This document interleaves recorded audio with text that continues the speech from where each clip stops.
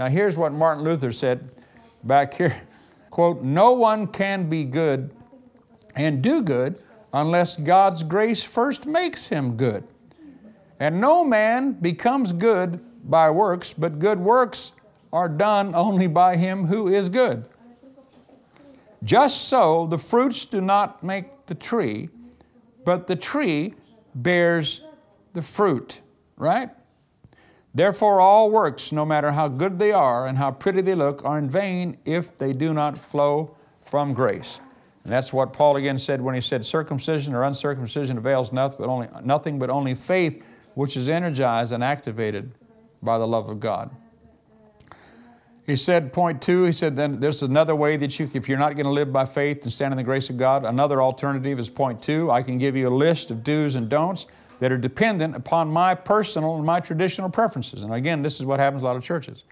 This legalistic style is one of the most prevalent methods employed in evangelical circles.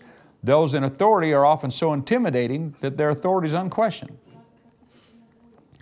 Point 3, or this is another way, you can leave absolutely no room for gray areas. Everything is black and white, right or wrong.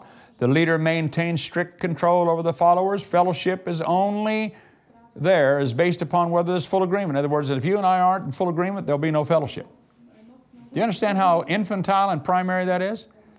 You and I are to have fellowship. We are to agree to disagree about some things and get to work on what we do agree about. But you know, you're human. You're going to have different opinions than I do. Finally, point 4, another way is to cultivate a judgmental attitude towards those who may not agree or cooperate with my plan. This is perhaps the most un-Christ-like characteristic in the church today.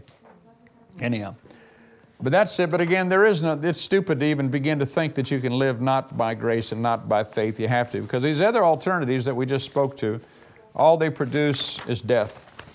Well, I'll tell you what they produce. They produce a form of religion, but they deny the power of it.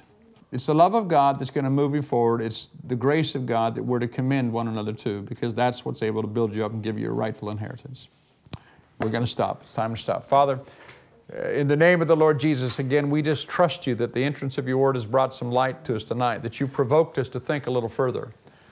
Again, Lord, I'm trusting you big time that your Spirit is able to do what I can't do. I don't have enough skills, Father, to communicate something as powerful as this grace of yours. But together, Father, as we search the Scriptures, as we trust the Holy Spirit, we can believe together that you will guide us into this truth and again put it in a language that we'll understand. Lord, I need to make this my own. They need to make this their own.